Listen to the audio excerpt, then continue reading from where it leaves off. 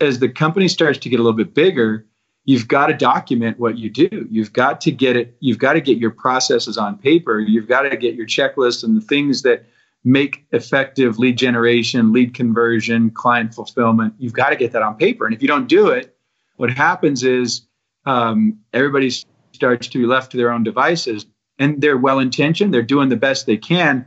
But before long, the entrepreneur walks in and says, what the heck's going on? Why are we doing it this way? What happened?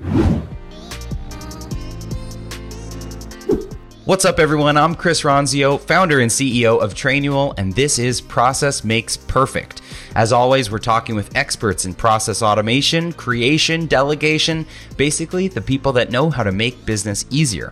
You just heard Clayt Mask, and this episode is all about the process of growing a small business. Now, Clayt's one of my mentors, advisors, and he's on Trainual's board. But before I knew him personally, I admired him from a distance here in the small business community in Arizona. Because for 19 years, Clayt has built Infusionsoft and now Keap from a struggling startup into an 8-time Inc. 500 5,000 winner. So he's been through this himself and served thousands and thousands of other small businesses. He's recognized community-wide, worldwide as a visionary leader, and his passion from small businesses just extends from doing this himself. Now, Keap, or formerly Infusionsoft, has landed 4 rounds of venture capital, including the latest round, a $55 million round led by Bain Capital Ventures. He was named an Ernst & Young Entrepreneur of the Year finalist and a top 100 small business influencer by Small Business Trends. He's a national speaker, co-author of the New York Times bestseller, Conquer the Chaos, How to Grow a Successful Small Business Without Going Crazy, which is something we all need. So what I loved about this episode is Clayt gets so specific with outlining the different stages of business growth that you go through. And at each of the stages, there's kind of a revenue marker that he points to, and there's a key problem that you need to solve. So Clayt, I know from experience, is very tactical and surgical about the advice he gives, and you'll get to see that here in this episode. I hope you enjoy it. Can this business thrive without the owner? You got to start putting systems and processes in place. If you don't use the systems, the business will break. We're always looking to buy back our time. You cannot say something once and expect that it actually is received. This is the way we work. A big motivation in that for me is creating a job for myself that I really enjoy. This is how you discover your vision. And this is Process Makes Perfect. Hey everyone, and welcome to Process Makes Perfect. I'm your host, Chris Ronzio, and as you heard in the intro, today we're talking with Clayt Mask. Clayt, thanks for being here. Great to be with you, Chris. Thank you. So everyone that's listening, this is a pretty special interview because when I was starting Trainual here in the Phoenix, Arizona area, Clayt is like the Michael Jordan of the startup scene. Like everyone talks about Clayt. Everyone has a story of they heard Clayt speak. And so I was so determined to meet him. And I'm very fortunate that now he's a part of Trainual, first as an advisor, now as a board member. So Clayt, thank you again. Thank you. I appreciate the kind words. You're doing great stuff. Happy to be a part of it.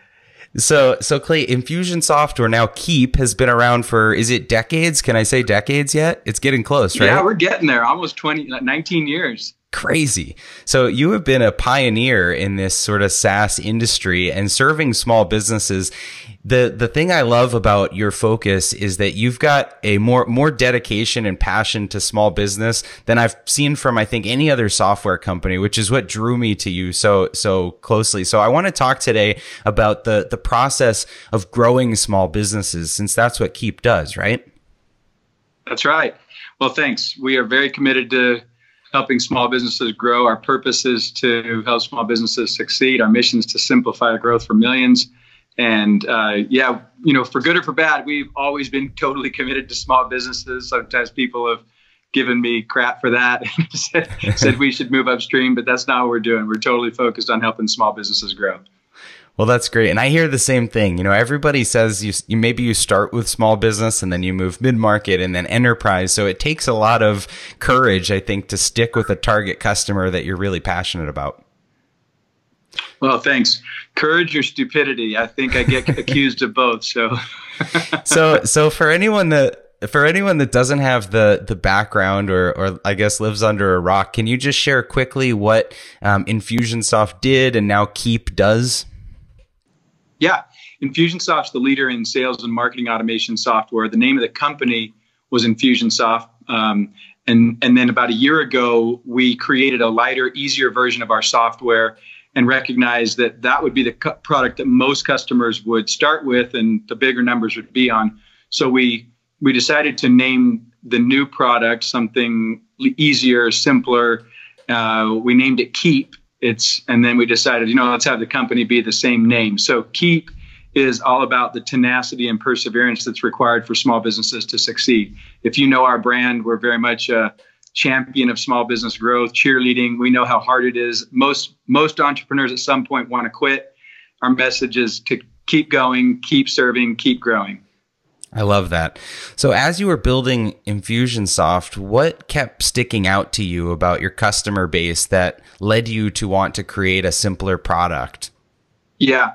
And we still have the Infusionsoft product. It's the high-end version of our software. It's super powerful sales and marketing automation for small businesses. If you can flowchart it, you can automate it in our software. And it's an awesome product. What we did is we recognized that many people didn't need all of that power yet. They needed light, simple automation. They needed an intuitive, easy experience. We had heard that forever. Everything from, the learning curve's really tough to my favorite, it's Confusionsoft. We heard it all. And we recognized that for people who weren't ready for that power, it was confusing. That's exactly right. But for those who want the power, it's beautiful and it's amazing. So we recognized we needed a line of products and we needed to start simple for people. So we created our Keep Grow product. And then we have our Keep Pro product, which has our campaign builder that is kind of sort of the crown jewel of Infusionsoft, but it's got not as many of the bells and whistles. It's a lot lighter, easier in interface, very much mobile first. So, we had just heard, Chris, for a long time that people they weren't ready for all of that power and the marketing and sales automation capabilities. So while they wanted our CRM software and they wanted email marketing and they wanted a little bit of automation, they didn't need the whole enchilada. That's why we created Keep, and now we have Keep Pro and Infusionsoft. Makes total sense. So wherever they are on this life cycle of growing a small business, now you've kind of got something for them from the very early stages. And then as they get bigger, do they graduate into the bigger products? Is that how it works? That's right. Yeah. So, and that's exactly the point. We had heard forever, gosh, don't you have something for me? I'm just getting started, and that sort of thing. So that's why we created Keep. And it's really fun to have a product line, a family of products now. And we're having a blast serving more customers now, being able to appeal to small businesses that want part of what Infusionsoft offers, but they are not ready for the whole thing. That's so interesting because we see the same thing, with Trainual. People comment on ads saying, I want this, but I don't need this. And is there a cheaper version? And so that's probably the echoes of what you were hearing over the last 19 years, right? That's right. Exactly. So on this life cycle of entrepreneurship, of small business, I've heard you talk before about the stages that people grow through. So could you break it down to the earliest to the more mature stages? Yeah, we refer to the stages of small business growth, and there's it's really interesting how this evolves. About 10 years ago, Scott and I had been running the business for nearly a decade. We noticed some really interesting, almost predictable trends in small business, in their growth and evolution. And we could see that when the entrepreneur would overcome certain obstacles, they would get to a new stage of their business. And we were about, we'd been in business about 9 years. We wrote our book, Conquer the Chaos. And in the process of writing that book, we did a bunch of research. And a lot of that research was in the Census Bureau data around businesses. And we started to see that not only were we recognizing in our day-to-day experience with businesses a very predictable trend of growth and plateauing of growth, but we could see it in the aggregate data of the Census Bureau. And we started to recognize that there were clear stage changes of business that occurred on certain intervals. And as we really dug into it, what we found over time is that it happens at the 1s and 3s of revenue. So when you get 0 to 100,000, at 100,000, you hit a new stage. You get out of the stage of kind of being a job and sort of a side business or a a solopreneur business, now you get into where you start employing people. And so from 100,000 to 300,000, that's another stage. And then when you get past 300,000, you start to move into a new stage. From 300,000 to $1 million is a stage, and you get the idea. $1 million to $3 million, $3 million to $10 million. And we really focus on these 5 stages, stage 1, 2, 3, 4, 5. That's 0 to 100,000, 100,000 to 300,000, 300,000 to $1 million, $1 million to $3 million, $3 million to $10 million. Now I can tell you from personal experience, the stages continue 10 to 30 million, 30 to 100 million, 100 to 300 million. And I imagine as I experience it, it'll continue to go beyond that. There's something about those stages where your people, process, and systems need to change. And if they don't, you plateau at those stages. Wow, I've never heard it so clearly stated with the 1s and 3s. I love that. So as they're progressing, I imagine the team dynamic changes, the tools that they use change, the way that they serve their customers changes. So how ahead of the curve do small businesses need to be? Like when do they put the new systems in place? Is it they wait till they cross $300,001 and then they have a meeting about it, or how does this work? Yeah, it's a great question. What I've found, and as I've coached a lot of entrepreneurs on this, we created a business called Elite Entrepreneurs that I think you're familiar with, and we spun it out a couple of years ago so that we could just stay focused on our software. But we coached hundreds of businesses, and I'm still involved to a certain extent in advising some of those businesses. What we found is it's not so much about this magic mark at 300,000. It's first and foremost about the awareness that you need to be working on your people, process, and systems as you approach those points. If you're constantly working on it, then what I've found is entrepreneurs can glide through those stage changes and continue their upward trajectory. If they're unconscious to those stages, they get stuck and they get frustrated and they wonder why we were growing so nicely and now what's happened. And so the first thing is an awareness of the stages. The second thing is to be working on the team. That's probably the most critical thing, particularly when you get past $1 million. What you find is a lot of entrepreneurs can sort of hustle and grit their way through the business up to $1 million, but then you've got to really start working on your leadership team. So getting to 100,000, by the way, the big obstacle there is time. You just don't have enough hours in the day. So it's literally a matter of midnight oil. Getting to 100,000, getting to 300,000. The critical thing is the sales skill to be able to close leads and turn them into customers and clients. And then getting from 300,000 to $1 million, it's marketing. It's the ability to reach out and do lead generation and then turn those leads into sales opportunities that you can convert. When you get through that sales and marketing and time series of hurdles, then it becomes about people. And so when I talk about a change with people, process, and systems, sub 1 million, it's really about your sales and marketing process. That's the critical thing. And the reason why most small businesses, you and I are big Michael Gerber fans, the reason why most small businesses don't make it to a million and they die is that they don't have good lead generation, lead conversion process in place. That's really what it's all about in getting to $1 million. Now, I've talked to some entrepreneurs that they say maybe they want a small business or they want some kind of lifestyle business. So do you think it really depends on the person to which threshold they build through or past? Yeah, I'm glad you brought that up, because what I say all the time when I teach this is I'm not giving you a prescription. I'm giving you a description. I'm not saying you need to do this if, in order to. I'm saying if you want to go to a particular stage, I'm describing the landscape so you can understand what it looks like. And then the other thing I'll say is, hey, if you want to settle in as a $500,000 business and, a handful of employees, 2, 3, 4 employees, great. Just be aware of what the systemic issues in business. And then most importantly, be aware that you can create greater efficiency and therefore greater profitability as you understand these dynamics. So in other words, you might say, well, I don't want to worry about the people issues that are required to have a company that's over $1 million. Or you might think that you're going to have a business that's over $1 million and it's going to be only you. And for the most part, I'm going to say that's a pipe dream. This is not going to happen. Generally speaking, you've got to have people in order to grow revenue. It's a very, very rare situation where you find somebody that can be a solopreneur millionaire. It's just very, very rare. So understand the dynamics, because a lot of times people will say, well, I don't want to have a lot of people, but they want to make millions. And I'm like, yeah, that's not going to happen. Yeah. You might have them as contractors. You might have them as, in different ways, but you're going to be working with people. So you might as well learn to come to grips with that.